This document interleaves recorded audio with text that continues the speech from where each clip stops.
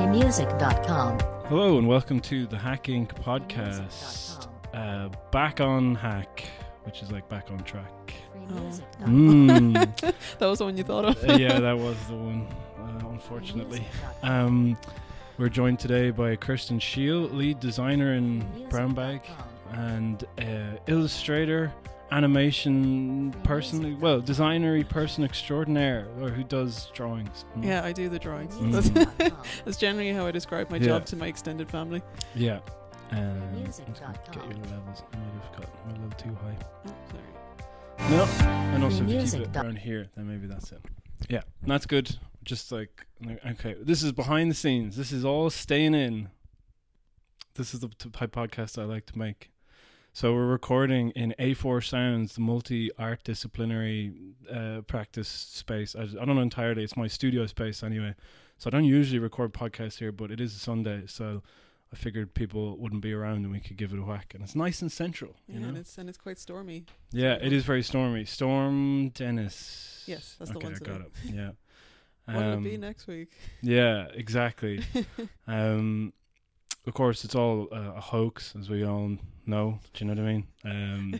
All these rising storms, they don't mean anything. It's all grand. Everything's fine. Sure, this is what it was like 50 years ago. Yeah, probably. As far as we know, it's all just... they just don't want the working man to have a good shake at things, So I guess we'll start off. I want to know a bit more about your background and who is Kirsten? Yeah.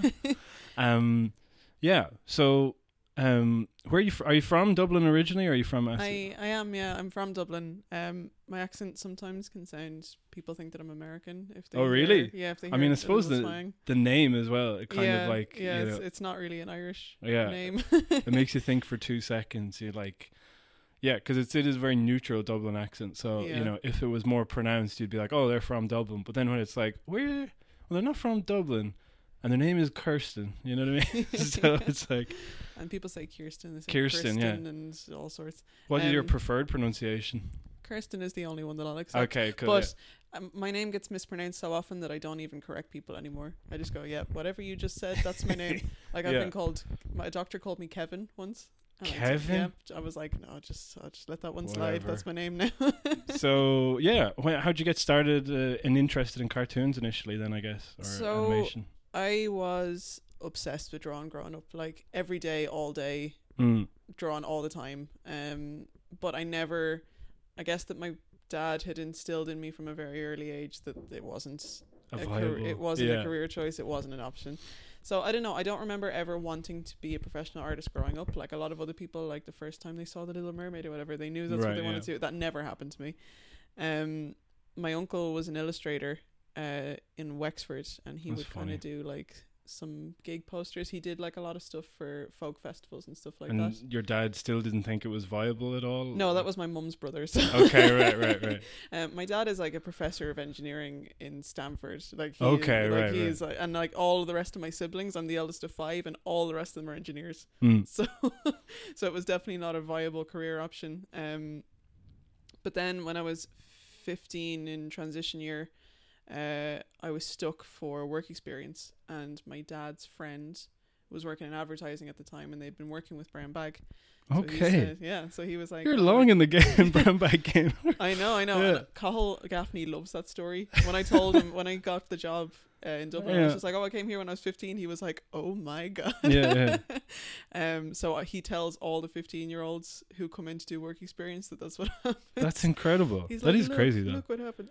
But anyway, so that was the first time that I'd seen people coming into a studio 9 to 5, you get a paycheck to draw, and there was no going back after that, because I knew that like if I did anything else, I'd be eternally jealous of knowing that people were doing this, and me being like, I could have done that and I would have been amazing at it.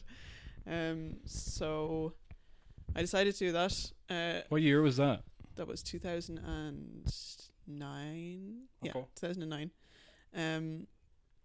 Then 2011, I did my leaving cert, went to Manchester, going to college there.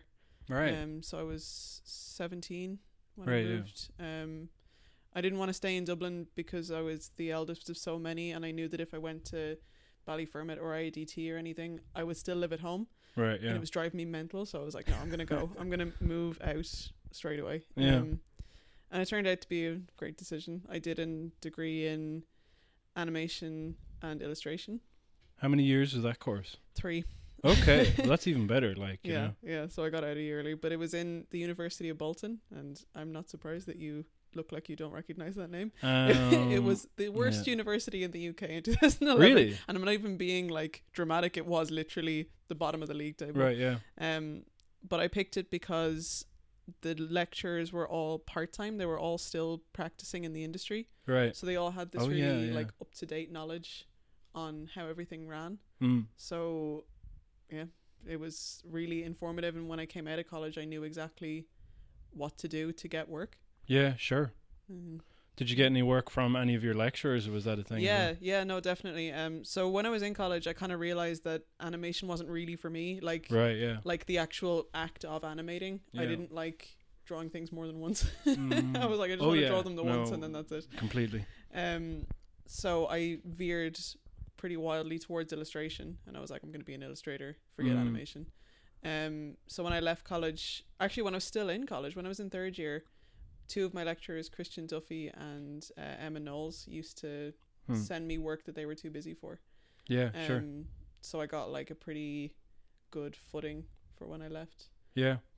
And so 3 years you're doing kind of going more towards illustration, and then I guess the other thing about it, like with when I was in college, we did have like an animation course, but it was kind of so focused on animation, just as you say, like they kind of they're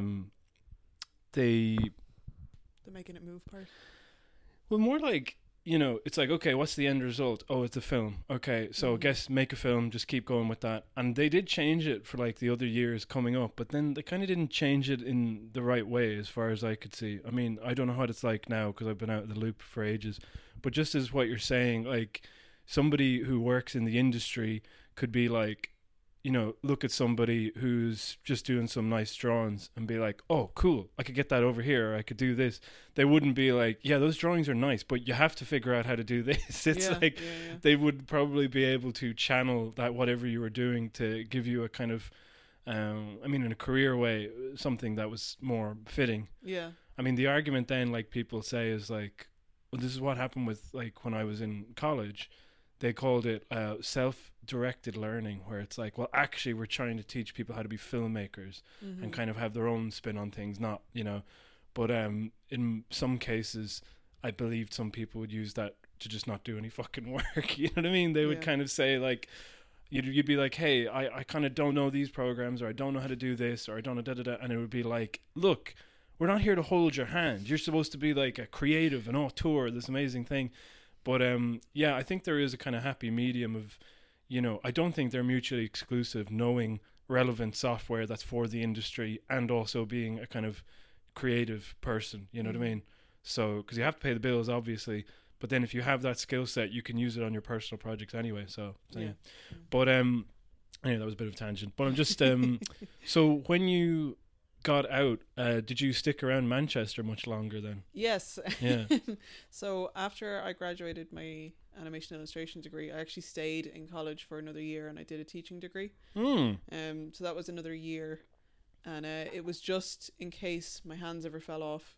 That I could still do something that's kind of linked to the industry. So I wanted to do it while I was still in college, because I knew that going back would be way more difficult. So the teaching degree was weird because like it was half theory and half practice. So I had like all these lectures and essays and all this crack, and then I also had 100 hours of teaching that I had to log, and I had like 8 exams where they'd come in and watch me teach and then mark me out of you know, however many. So I taught the year below me. In the same course, because I wanted to teach that age group. Like I wanted to teach college students who were serious about doing it as a career, rather than like 16-year-olds who you know, were only pissing about or whatever. Because I knew that I was way too serious about it for that. I know what you mean. So that actually ended up helping loads later on. Like whenever I went for management or lead positions, I whipped out this like, and I have a teaching degree. They'd That's be like, so wow. funny, because I was thinking that. I was like, that's like something about an animator or an animation person, like personality, which is that like maybe a little bit timid. Because like I remember like Tom Moore talking about how like, oh, there wasn't really a lot of like directors, and they were trying to like fashion it. But this was years ago now, so I clearly maybe they've gotten their act together. But I was always wondering like, what does that mean exactly? But I think that what you're saying rings true of somebody who just kind of is like, has the confidence to be able to go up in front of a room of people and be like, all right, here's a plan of action, we're doing this, go for this, here's a good bit of that, here's a bad bit of that, and then just lay out a course of action, Yeah, and it's so important for me to keep that up. Like, I still teach now. Where do you teach? I'm running a course with Animation SkillNet at the moment. Oh, that's great. Yeah. I love Animation SkillNet. It's like how to put a portfolio together. Yeah. Because at the moment I'm looking at portfolios in brown bag and I see the same mistakes over and over and over and over again, especially from recent graduates. Yeah. So I kind of got in touch with them and I was just like, we could put a course to help I actually taught a class in like portfolio preparation in Ballyfermot recently. So like, I was like, oh yeah, what mistakes have I been teaching them? Basically, is what I immediately thought, because I didn't know, because I worked on me and my friend got a show by sheer, it was hard work in it obviously, but I would say the luck to hard work ratio was definitely skewed in luck's favor, so like we were kind of inexperienced, and so I was kind of saying, well, here's what I was looking for with the portfolio, and kind of like the other thing that I was using as a kind of, this is really bad, but like one time I kind of like for years, it was basically one summer where I was having such difficulty getting a house, and then I kind of figured out this formula in my head of how I would, through bravado and kind of just putting on a fake personality for a few minutes, you know what I mean? And anyway, I was in this house long enough where, I basically managed to get a house, and I kind of became, way better at talking to people to try and get something that I wanted, And then when I was in this house long enough, then we had to find another roommate. And so then I was like on the other side of it, like where once I'd gone into this house to try and impress, now I was like, okay, what's this person? And you end up like, rightly or wrongly, you're kind of reading into what people are saying or doing or trying to get a read on them. Do you know what I mean? Yeah. So that was kind of what was informing my portfolio thing, where I was suddenly thinking like it was less about the work and the way it was kind of arranged, and it was kind of like what they're telling you by the way that it's arranged. No, so exactly. Yeah. And I mean, like, I'm only 1 week into this course, and this is the first time I've done it, so it's a little bit of trial and error. Yeah. But later on, I have an idea for something that I want to do. So I've gotten permission from a few friends to use their portfolios as examples, and I'm gonna say to the students, imagine you're the art director and you have to hire one person. Yeah, perfect. Look at these portfolios and tell me which one you'd pick and why. Yeah. And like, they're all like, all the guys that have given permission are already in the job. They're all capable of it, but it's like, which one is telling you what they're good at and why? Yeah, exactly. So putting yourself on the other side is like, it changes the view completely. Yeah. And it's small things like, one thing that I don't really agree with, and it kind of bugged me for a while, was that and this is a completely different thing, because I was also pitching a lot of things too, but one of them was, I was like, when I got in, I was in second year in college, and then I was like immediately starting to pitch things, like go for storyline, go for this, go for that, and I'm glad I got a lot of the fuck ups out of the way there. But like, there was one that always bugged me, which was the watermark for final draft, because they would be like, oh, if you had a watermark on your script, they're just going to throw it out, because they'd be like, fuck that, you can't have a demo script, Yeah. And that really annoyed me, because it was like, I didn't have any money, so I couldn't get final draft. I eventually found out you can get Celtex and kind of, but before that I was like writing the scripts up in Word and trying to match the formatting exactly just so I could export something out to send in.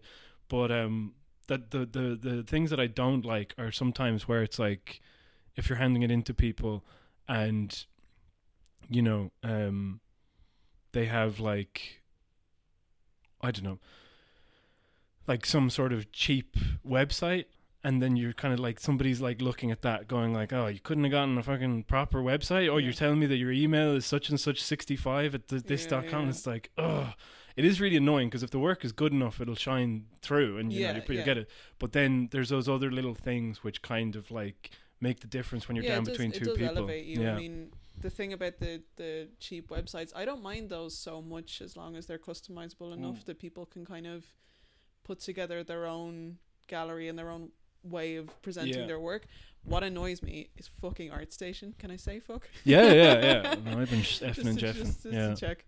It's fucking ArtStation. I hate ArtStation. And I get so many portfolios through it, and I understand that it's like an easy way to have a portfolio that's also like a social media sort of thing.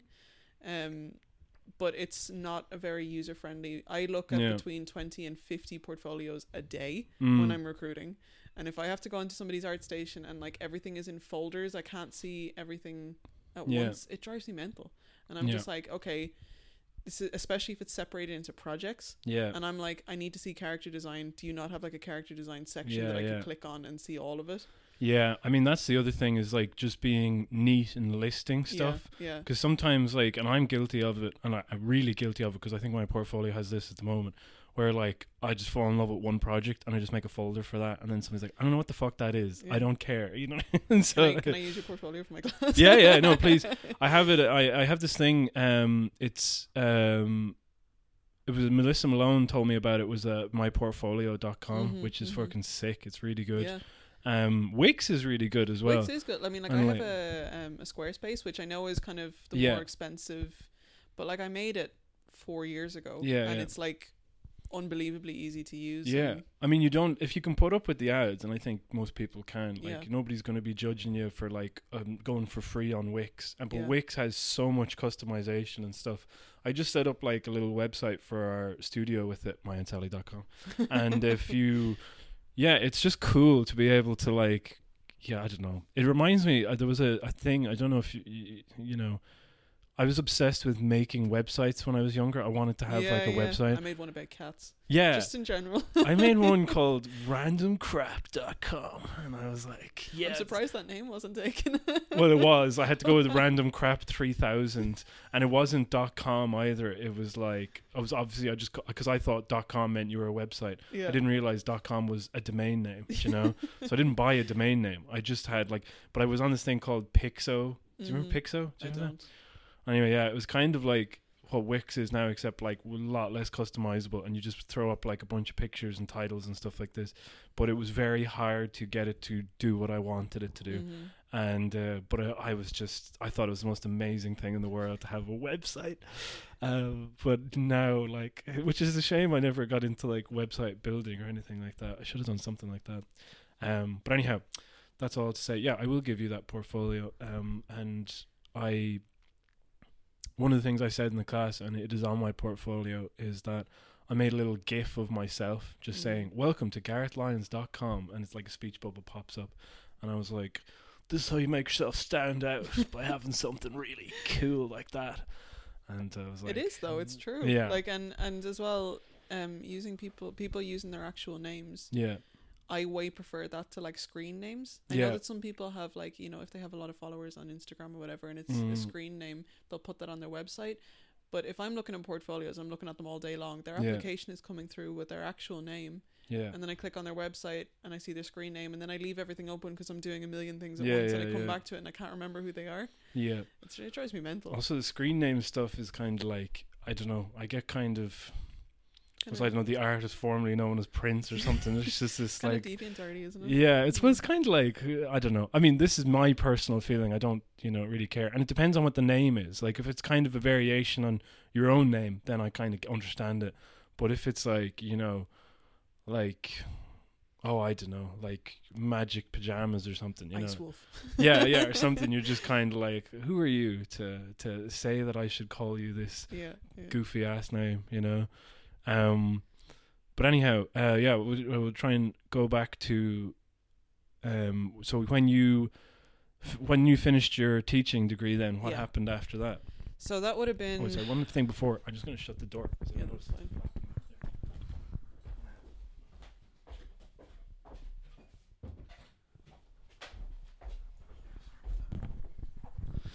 Yeah, so you finished your teaching degree? So yeah, about halfway through my teaching degree in 2014, I got into this Imaginism,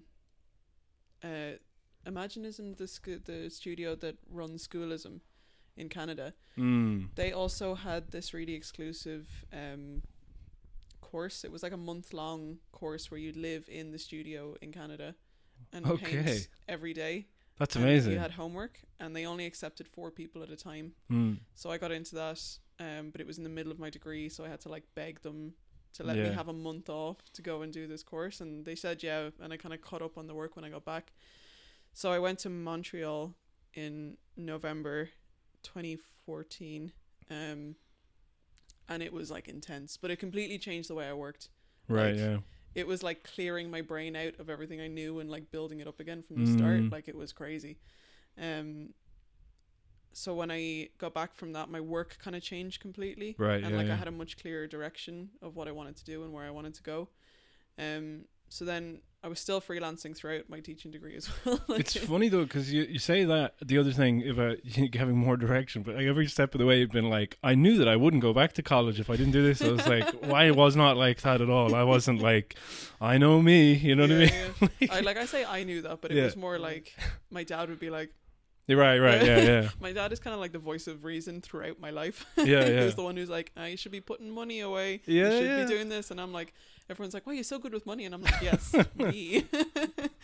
But yeah, you came back and you were kind of more focused and knew what you wanted to do. And then yeah. So then when I left college 2015 and like left it for real this time. Yeah. I was working for a really, really, really small company in Manchester called Kilogram. They were an animation studio. Okay, yeah, I think I know. So my former tutor, Christian Duffy, was renting a desk there. He was working for a Belfast company called Pale Blue Dot. Right. And he said to me, there's a spare desk here. Do you want to rent it and do your freelance? And I was like, yeah, because I'm sitting at home with my boyfriend who's also a freelance illustrator and he's driving me fucking crazy. Yeah. So I went and rented the desk there, and like at first I was just working on my own stuff and like paying the desk rent, and then eventually I started to get bigger and bigger clients, and then Kilogram started kicking me over some design work, some background stuff for the projects they were doing. Like they were kind of working on small little things, and I would help out a little bit and kind of accidentally started getting back into animation again. Yeah. Even though I never intended to do that. And then I met a guy called Finbar Coyle. Oh yeah. Finbar. Yeah. He had just moved to Manchester from Dublin to work at Brown Bag Manchester. Okay, yeah. And I got really excited because I hadn't seen another Irish person in Manchester the entire time I've been there. Is that for real? Yeah, I was. My God. I was so excited. Like everyone I knew was English. Yeah. So I was like, oh, "You're from like," and I was like, "And you lived in Dublin? Tell me!" Oh my God! Like, I was so excited. So we got on great, me and Finbar, and we decided to set up like a weekly meetup. We wanted to set up something that like you could work on your own stuff, but it wasn't in a pub. So it wasn't like a drink and draw. It was like a come and like we can chat and get feedback and stuff. So we found this late night cafe that would do that. So every Wednesday for like 3 hours or something, we'd have that. That's cool.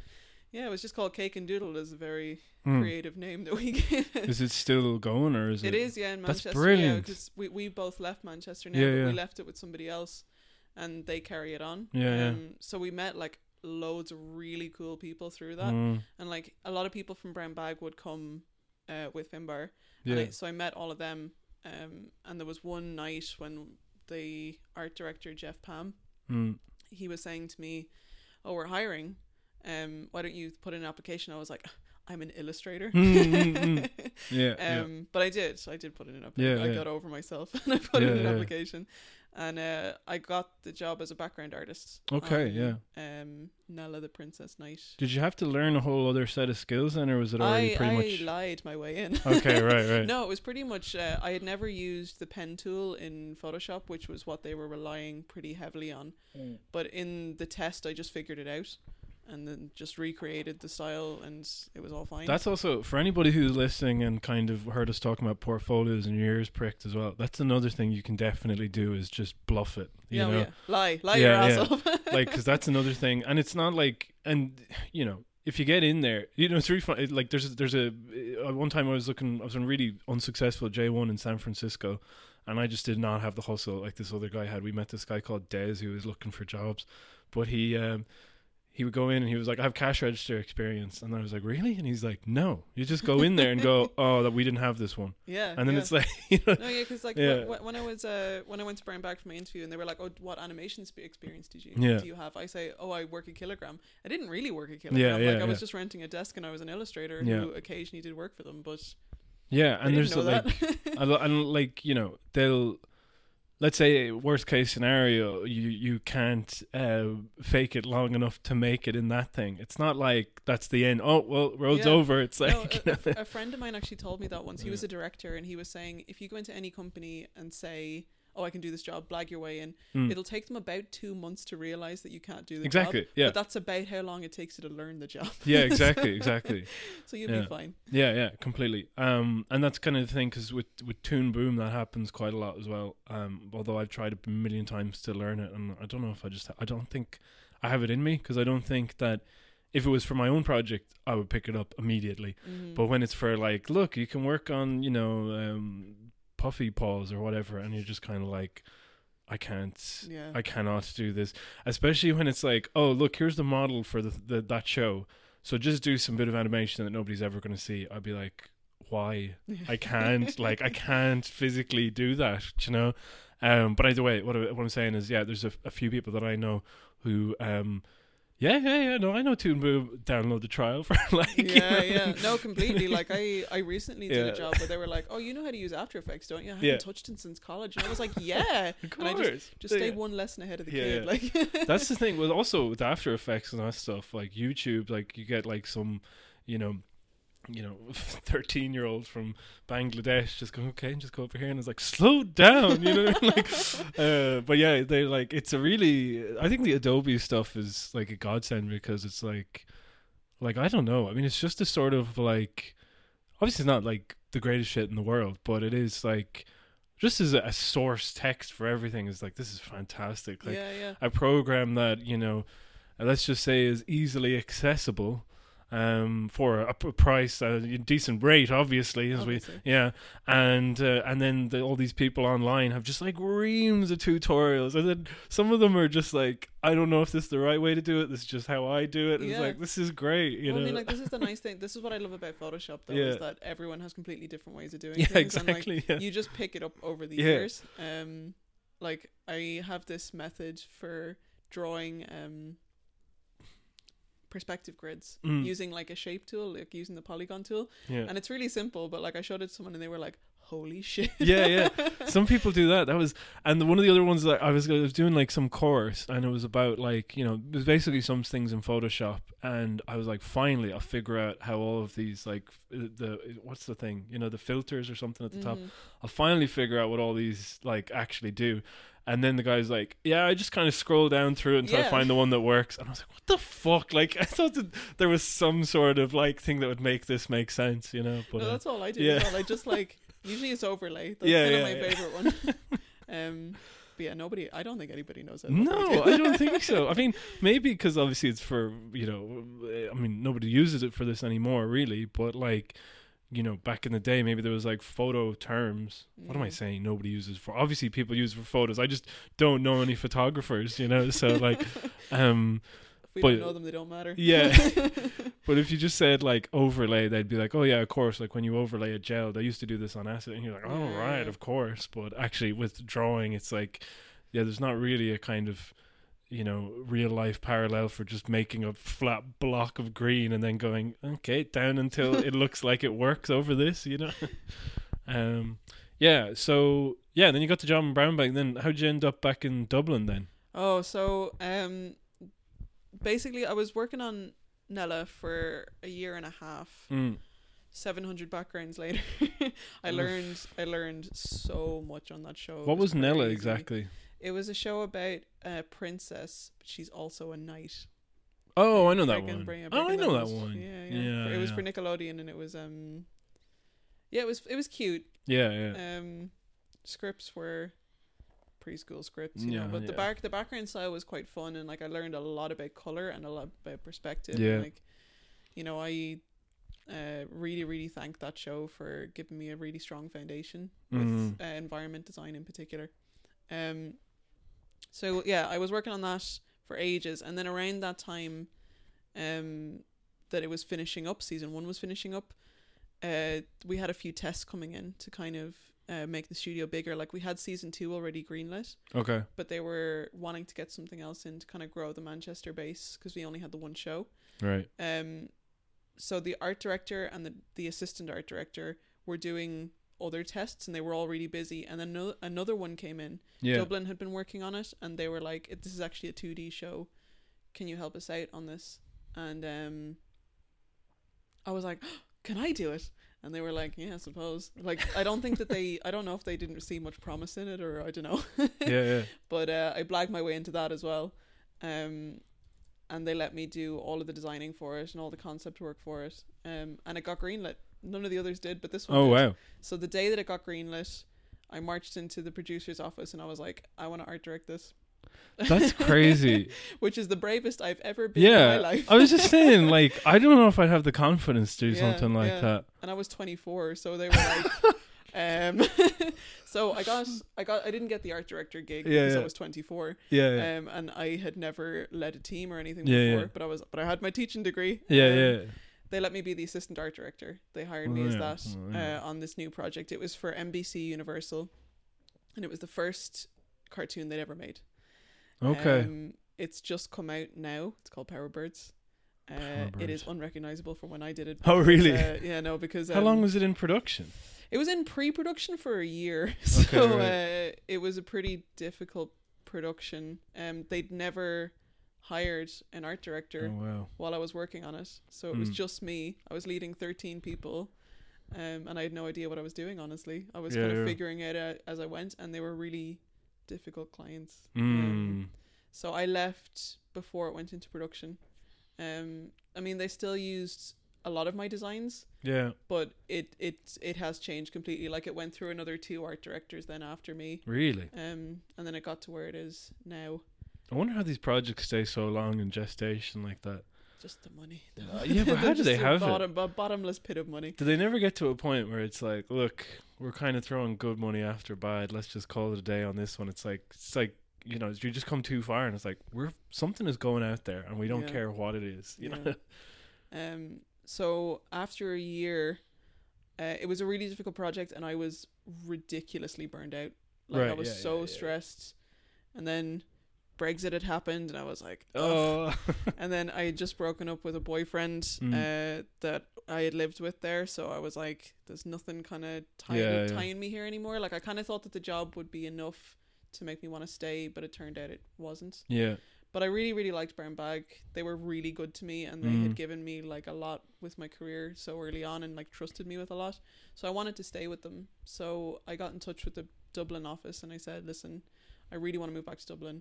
I'm really homesick. It's been 7 years, and I just want to go home."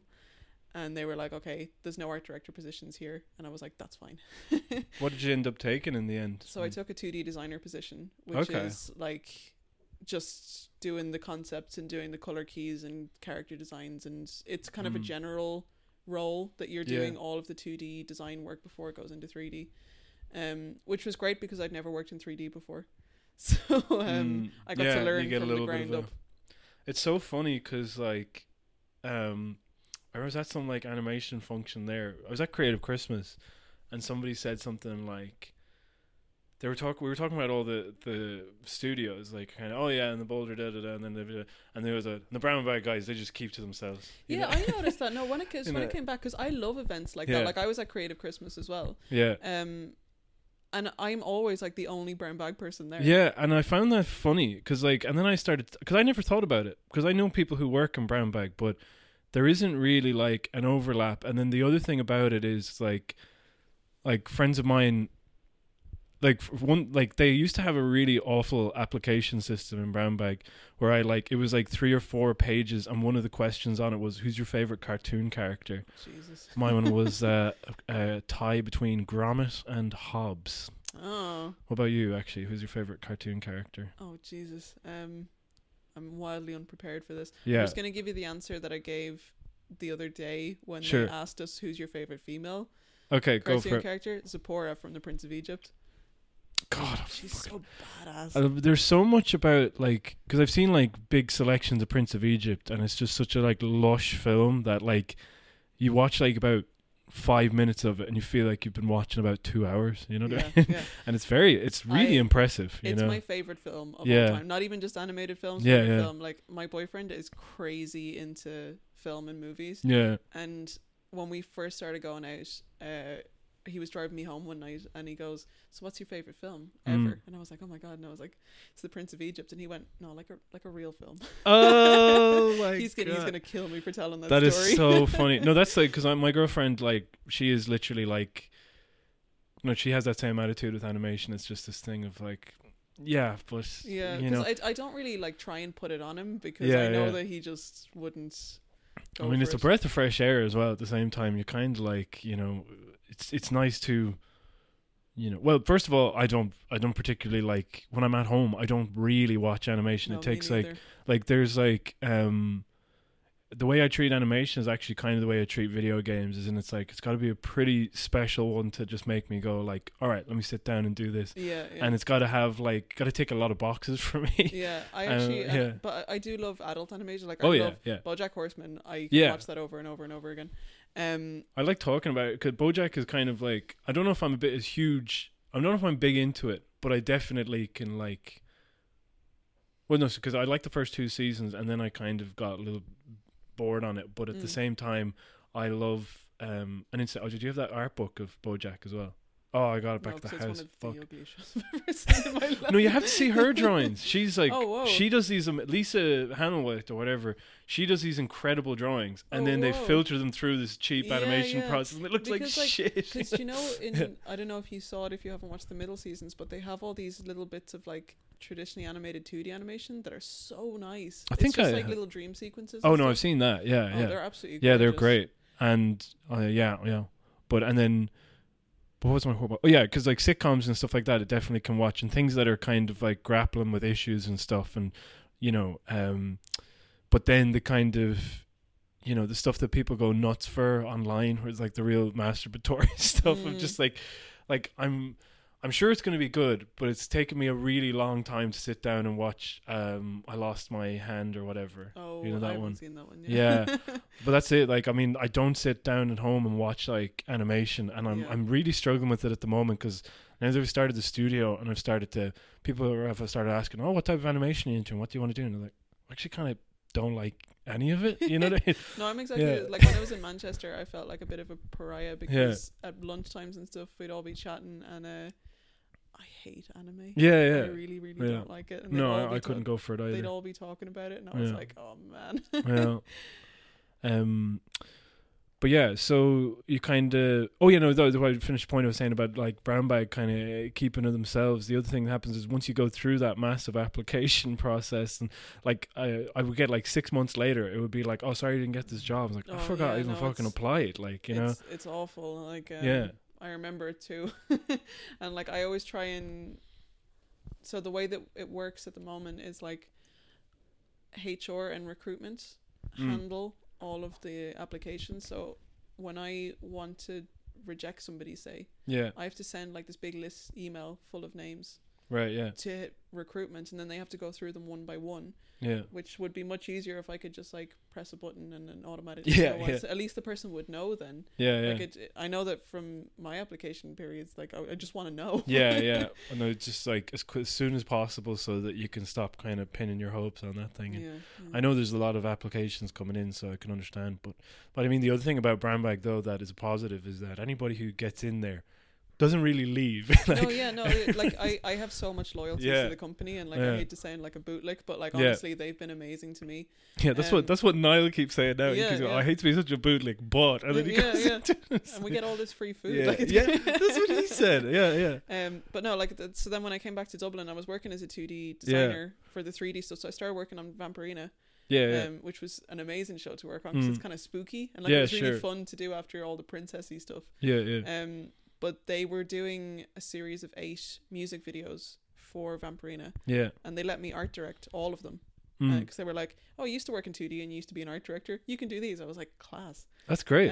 I had so much fun with them. I was working with, it was with a 2D studio over in Mexico called Mighty, and they were great. Like, and I'm sorry that I gave you so many notes. I was really harsh, but it was just so nice to be back in that position where I could be making those decisions. And like, I hope I'm not jinxing myself here. I'm going to knock on this table here.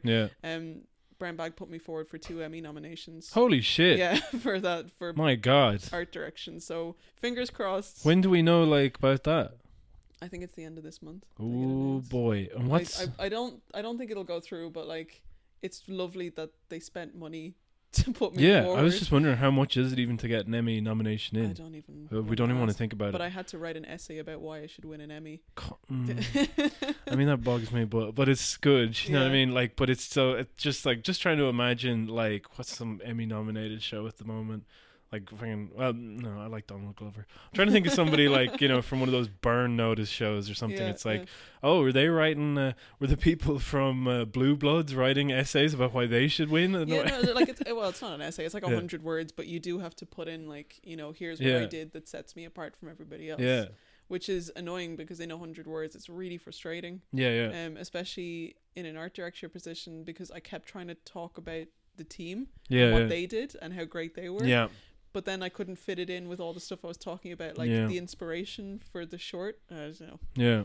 It's gone now anyway. I can't change it. Yeah. I mean, you know what? Even if nothing comes of it, Kyle MacLachlan didn't get anything for Twin Peaks season 3. So they're fucking stupid and they don't matter unless you do get nominated, in which case, great job. They're fantastic and they mean something. Yeah. Well, actually, also Kyle MacLachlan got nominated. So then you just be like, okay, well, at least he got nominated. Oh, no, I don't think he did get nominated. I could be wrong.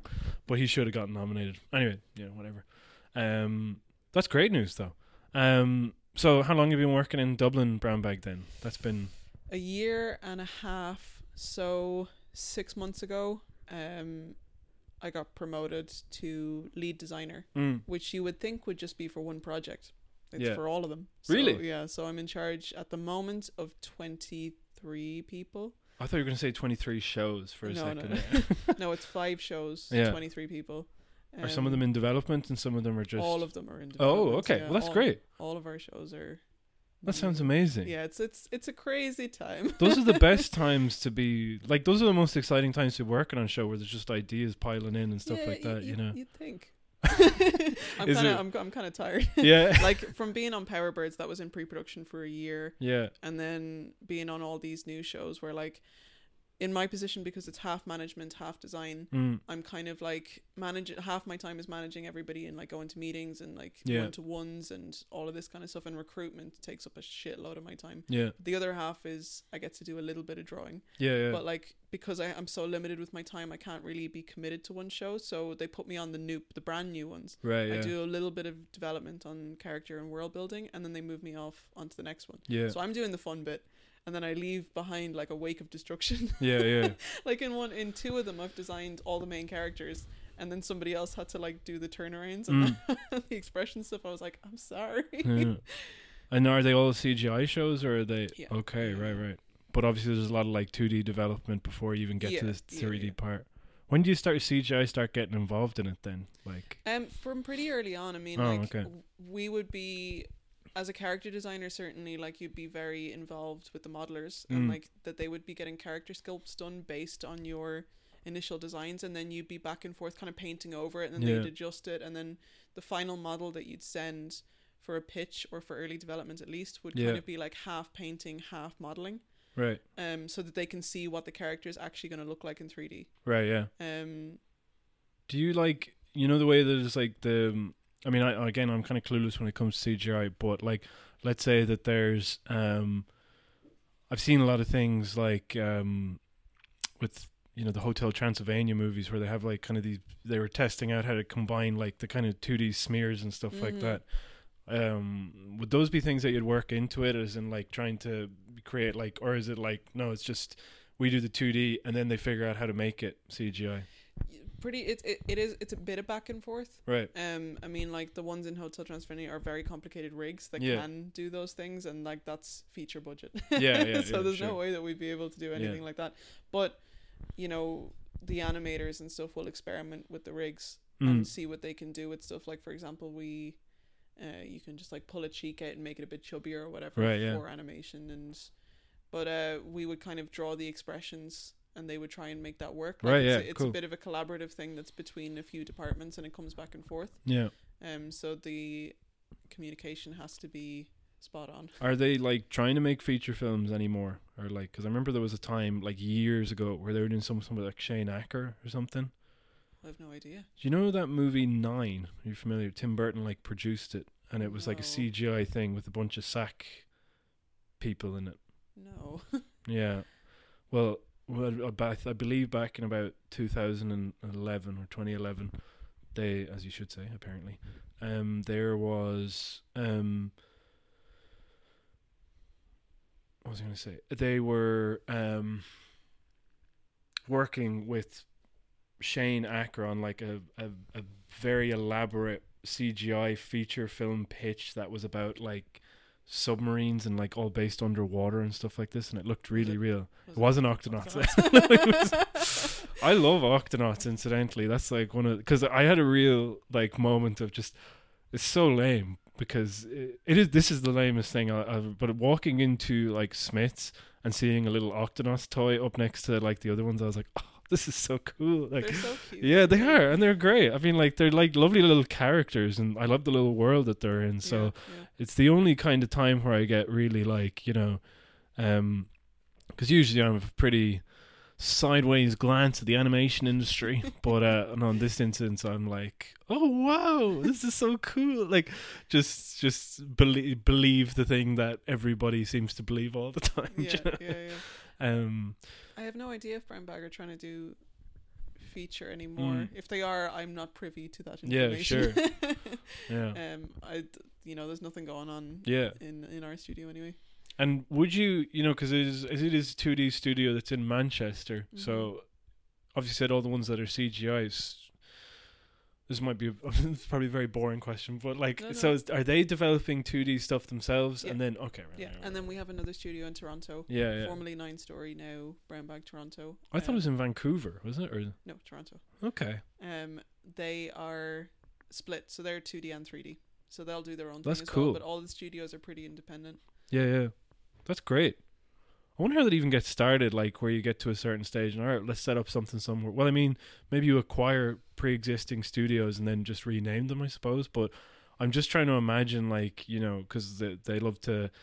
There's the podcast that they did with Irishman Abroad, you know, the Cahill and but it's like, we're just two guys, just kind of, you know, just working from a mother's kitchen and all this, and it's like, you know, the local boy done good type thing. Yeah, you know? They're still like that. Yeah, Cahill and Doc strolling around the office, and you're just like, you know, you can just slag them off, and they're really cool about it. But I find that funny where it's like you get to a stage, you have that type of studio, and then eventually you own 3 different things around the world, and it's like they're operating independently of you but carrying the name. You know, it's this, like we have another one in Bali, was our most recent acquisition. It was formerly called Base, and it was a service studio that we worked with on Vampirina. Okay, and right. I think that they liked them so much that they Yeah. So now it's Brown Bag Valley. The amount, I'm I mean, maybe one day, but just the idea of that amount of money is just freaking me out. Well, you know? Cahill was telling me once that back in the day he had done like a CEO training thing in Stanford. So like, no way, the Irish government, I think he was telling me ages ago, but I'm pretty sure it was like the Irish government selected some Irish CEOs. So it's your dad's alma mater. Well, that's why he brought it up. They had sent them over and they had done some training in like, this is how you set up companies and this is what a good business kind of thing is. And that's crazy. So Cahill just took to it like a duck to water, and here he is. That's amazing though, because, you know, like, I mean, that says a lot as well. I mean, you know, barring some massive future cancellation, which I don't see happening, you know, like, does seem to be one of the most kind of efficient businesses out of animation here. And also, like, everybody who I've seen has gone into it, like, you know, a lot of people having like, you know, houses and mortgages and like real shit, and actually being able to live lives, which is not something that can be said about, you know, a lot of studios in Ireland, you know. Yeah, well, so, I found the difference between working in Manchester and working in Dublin is that the general population of the Dublin studio was a bit older, right? Okay, a bit more mature, and like they were a bit more settled. You know, like in Manchester, nobody actually wanted to live in Manchester forever. Right, You know, nobody was buying houses or anything. They're like, I'm just here for a bit and then I'm moving on. Yeah. Whereas in Dublin, everyone's like, no, lived here for however many years and I'm going to stay here. It's such a pure, wholesome model, though, the idea that you can just keep doing animation. Like, because, like, that's, we were talking about it before we started recording, but, you know, the weird, like, the video by that lady recently who was saying, you know, if anybody hasn't seen it, and she was talking about why I left the animation industry, and I was like clicking that open because I was like, tell me more about, you know, the exploitation and all this type of shit. So that was a footnote, and kind of like, I wasn't really creatively fulfilled, and I wasn't this, and I was like, I mean, there's room for that, obviously, but there's the part where I'm just kind of like, man, do you not feel like, you know, like I said earlier, you know, I want to live, I want to have just a life, and to do something that I find fulfilling, but doesn't need to be this kind of, you know, you're laser focused on doing it at all costs and shedding all these kind of things that, you know, normal people can do. Do you know what I mean? I do find that very kind of worrying about young people in the animation industry who like live and breathe animation. And it's like, oh man, there's so many other things that you can do. I know. Like, there's so much more to life. And it kind of allows for an exploitation to happen to you, but also it leads to this very transient life where you can find yourself like, they're not going to like take care of you when you get to a stage where you're not useful for them. Well, this is the thing, because like at the end of the day, I love Brown Bag and I'll work there for as long as they'll let me, but at the end of the day, they're a company and they're going to look after the company.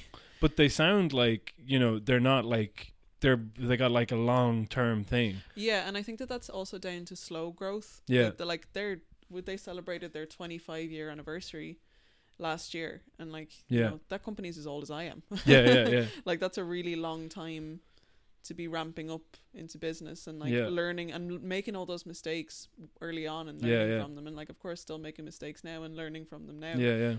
I think that was a huge input into how smoothly they run. The way that it's kind of baked into certain parts of the industry as well is that you have these wide-eyed graduates, and they're a cheap source of labor because they'll work for anything and they'll work overtime and they'll do all this type of stuff. And so you have these people come in, and then you just drain that out of them, and then you just get rid of them or whatever. It doesn't matter. We got, you know, we lost that contract. Well, I guess those people are severed. They're gone. Doesn't matter. Whereas, you know, I mean, here I am. I should apologize for being a bootleg. It's just the idea of, you know, I guess it's because I'm thinking more about it now that I've kind of gotten serious about making the studio.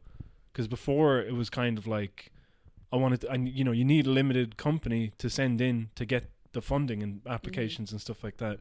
But now that you have one, it's like, well, what company do you want to even be? Do you know? Yeah. So the idea of having, you know, it is kind of a lone example of a studio that seems to retain staff and have kind of a turnover of projects enough that people can actually just live a comfortable life. And, you know, I wouldn't mind, you know, following some sort of example like that anyway. Do you know what I mean? Yeah. So, yeah. No, but that was just my thinking. I'm thinking out loud now, which is embarrassing. But, yeah. Well, no, the whole business side of it is like something that we often don't have to think about. Yeah. But it's always appreciated when it's there and when it's doing well. I mean, like, exactly. It's what we depend on at the end of the day. So knowing a little bit about it and kind of like seeing warning signs about when things are going bad. Because I mean, like, yeah, they're doing great and I'm sure that it's all wonderful, but like it could always go bad. You never know what's going to happen. Yeah. But what I do appreciate is last year there was a little bit of a lull, but in between a shitload of green lights and some stuff ending. There was a few months where work was not as busy, and they kept us all on. Like they didn't let anybody go, which everybody really appreciated because they wanted to just, you know, have us all there. And like some of the guys I work with, like Eddie, who sits behind me, he was the layout supervisor on Land Before Time. Oh wow! I know.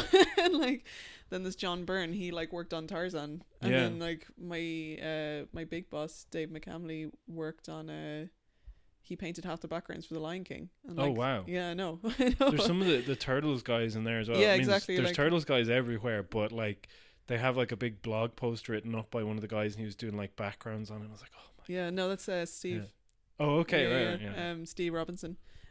He's my boss at the moment. I love him. Yeah. He's so nice. He's so talented. Like they're all. It's so nice as well for young artists coming in, having these like mad inspirational people sitting right there, and like they're also ready to talk to anybody and like teach them as well. Yeah, I mean that's the other thing as well. Like we're talking about people coming in wide-eyed, but then there's a way to harness that as well and use it to your advantage, rather than seeing like, oh, here's a way I can get this show done really cheap and quickly and then on to the next one. It's like, you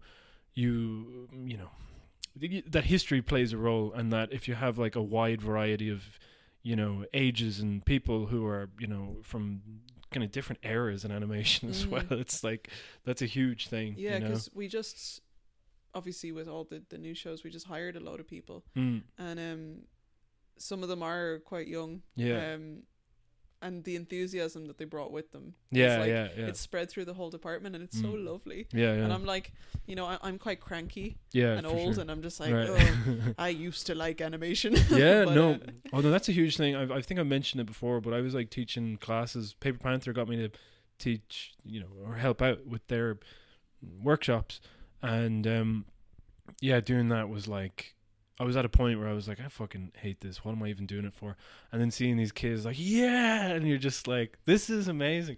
Obviously, I don't want to compare these new people to little kids, but like any sort of same sort of energy. Exactly. It's like it's always a good thing to have people who are excited about what they do, because actually it is contagious. And that's the nice thing. Like that's my favorite thing anyway about being in a management position is that seeing people like grow and blossom, you feel like when they do really, really good work, when you've helped them, you feel proud of it as if it was your own work. And you're like, oh God, I'm so proud of you. So what's the future like then for you? What are you thinking? Are you even thinking that far ahead? You're just kind of like, let's keep at this shit. I'm going to just get through these next few months of pre-production. That's all I'm thinking of right now. They're hiring another 2D design team lead, which is my job, so hopefully I won't have to manage so many people and have a little bit more time for drawing. Split the workload a bit. Because it's quite heavy at the moment, but it's exciting times ahead. Like the next 2 or 3 years in Brown Bag are going to be crazy. Okay, cool. And like the standard of the stuff is like next level, like it's crazy. So it's very exciting. So we're creeping up. We're nearly at an hour. Oh, really? Yeah. Shit. Flown by. One thing I wanted to say, I might end up cutting this out. It's not even like a comment or anything. It's just that I don't know if you've seen that Brenda Chapman like directed like a live action movie there that's been released, and now I guess she's using, I don't know if she's using it, but she's doing some sort of like animation live action hybrid weird franchise film that is going to be connected in with the book series for Scholastic as well or something. Oh, whoa. Bizarre. I just saw it mentioned on Cartoon Brew, but it was amazing to see like her history. It's like, and then she went from here to here to here. She co-directed Prince of Egypt, then Brave, then nothing. It's like, just such a, it's such a long road, but like sometimes, you get some, anyway, she's a very interesting person anyway. So what's the other thing? No, I think that's it. But the last thing we do on this is whistle while you work. Just whistle while you work. I don't know if you're familiar with the pod. You don't have to be. But we ask people what, if anything, they're listening to while they're working, podcast or music or audiobook or otherwise, So I used to listen to podcasts a lot. And I used to listen to like a lot of true crime podcasts, which got really disturbing really quickly. And then I listened to like all of Talking Simpsons. That guy's great. Oh my God, they're amazing. So it was like they're going so through sweet. Each Simpsons episode chronologically, describing everything, which you have to have in a kind of an encyclopedic knowledge of the Simpsons to follow, which I do luckily. I don't really have time to listen to podcasts anymore because I'm running around the place doing so many things, and then when I sit down, I'm not really laser focused enough. Unfortunately, I really, really miss podcasts, but there you go. At the moment, I'm listening to a lot of Arctic Monkeys, like the entire back catalogue. I'm not sure why. It's just nice to kind of have on in the background. I only really came on for AM. What's that one? You know what I'm talking about? Yeah. That one, because I was like, you know, when they were like, they kind of were big at a certain point. People were like, oh, I bet you look good on the dance floor, all this stuff. And I was like, yeah, whatever. I kind of really just didn't think all that much of it. But then I was like at Electric Picnic one year, and they started playing Do I Want to Know? And then the whole ground was like vibrating. I was like, this is amazing. It's just something about real bass. You're like, yeah. You know. So that was where I kind of came on. And also Submarine, when Alex Turner did like the soundtrack for that, and that was fucking insane. Yeah. Is there any song in particular that you're kind of, you know, leaning towards with them? Particular song, no, but I love the entire Favorite Worst Nightmare album. I listen to that all the time. What year was that? I have no idea. It's the picture of the guy with the it's a house, and it's got the lights on, and there's all this weird shit inside. Favorite word? I'll look it up later. And then I also listen to a lot of Western soundtracks. Oh yeah, I love Ennio Morricone. I went to see his concert on That's my own last year. Funny. And I was kind of drunk when I went. Yeah. And I was completely alone, and I got so emotional. Yeah. I loved. Like, 'cause there's sometimes like I don't really go for like stuff without lyrics. That's not really. But there is like. I think that there was like a band, and they're very bad, that I listened to when I was. Maybe I shouldn't say they're bad. Maybe I'm just ashamed that I liked them at one point. But they were like a band that was in Tony Hawk's Pro Skater 2 called Millencolin, and I used to be obsessed. I used to love them, and I used to listen only exclusively to them. So sometimes when I have like a deadline, I just put them on because it puts me in a 16-year-old mindset. And you just like, but imagine like if you're doing Western stuff, then you really kind of get into, it's like, well, I'm a like kind of this lone writer or something. It's very encouraging. Like there was one time that I bumped into an ex-boyfriend in the street, and we had like this kind of an awkward encounter, but I was like, you know what?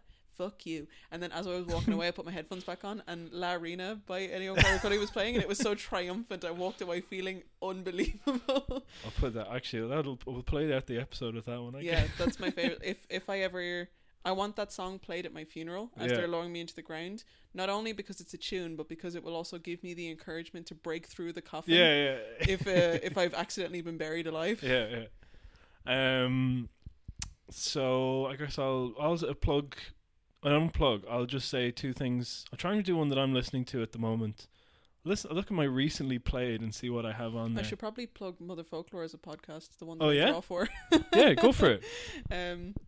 My favorite podcast is Mother Folklore on the Head Stuff Network. I draw for Mother Folklore every week. I've drawn for them for the last 2.5 years. That's crazy, yeah. They're a great team, and the podcast is really entertaining, even if you're not really into Irish and like you're not, like, I don't speak it, I'm shite at it, but it's just such an interesting podcast, and there's such a vast array of topics. There's something for everybody. I actually haven't listened to much of it. Kayla's my girlfriend's got the book. Is that's the same thing, is it? Yeah. Okay, Derek, the host of the podcast, wrote that. And he wrote 2. It's another book. Oh wow, crack baby. Oh my. I don't know if I'm a fan of that title, but the other one's good. I'll have to get into it. I have followed the Twitter for a while, but I haven't actually gotten into it. I guess it's because of that very often with stuff to do with Irish, you kind of feel a little intimidated. Yeah, exactly. And, my favorite episode is definitely there's one where the guys read. It's like an erotic fan fiction about a threesome in the Gaeltacht. Okay. But it's like done by Google Translate. So there's stuff about like a difficult rooster, if you can translate that. Yes. Right. I got it now. Yeah. So it's amazing. The whole book is written like that, and it's just hilarious.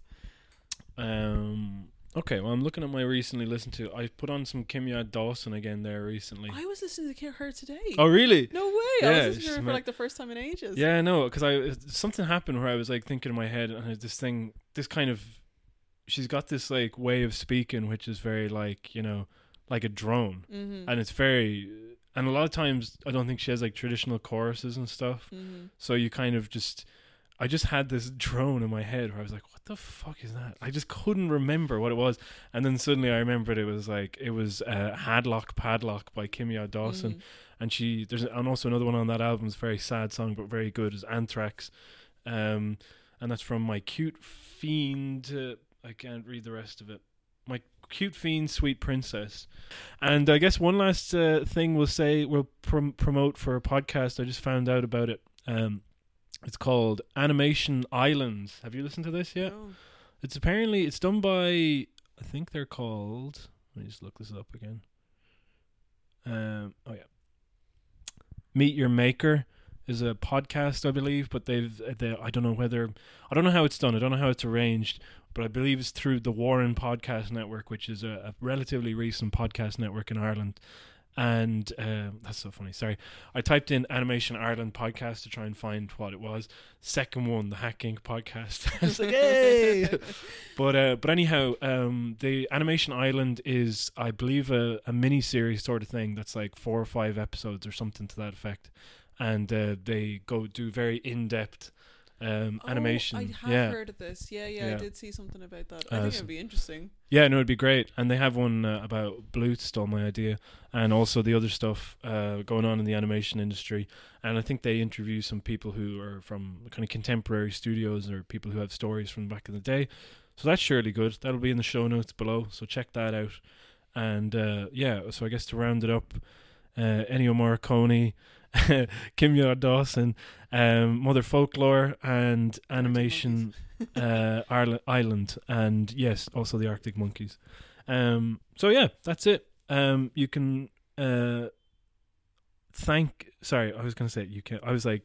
say thanks for coming on, and then I realized I'll do the promo thank first. Kirsten yourself. Thank her in the street if you see her. Yeah, so you can find us on We Are Hack Inc. on most things. We're on, I think our website is www.wearehackinc.com, and then on SoundCloud we're just Hack Inc.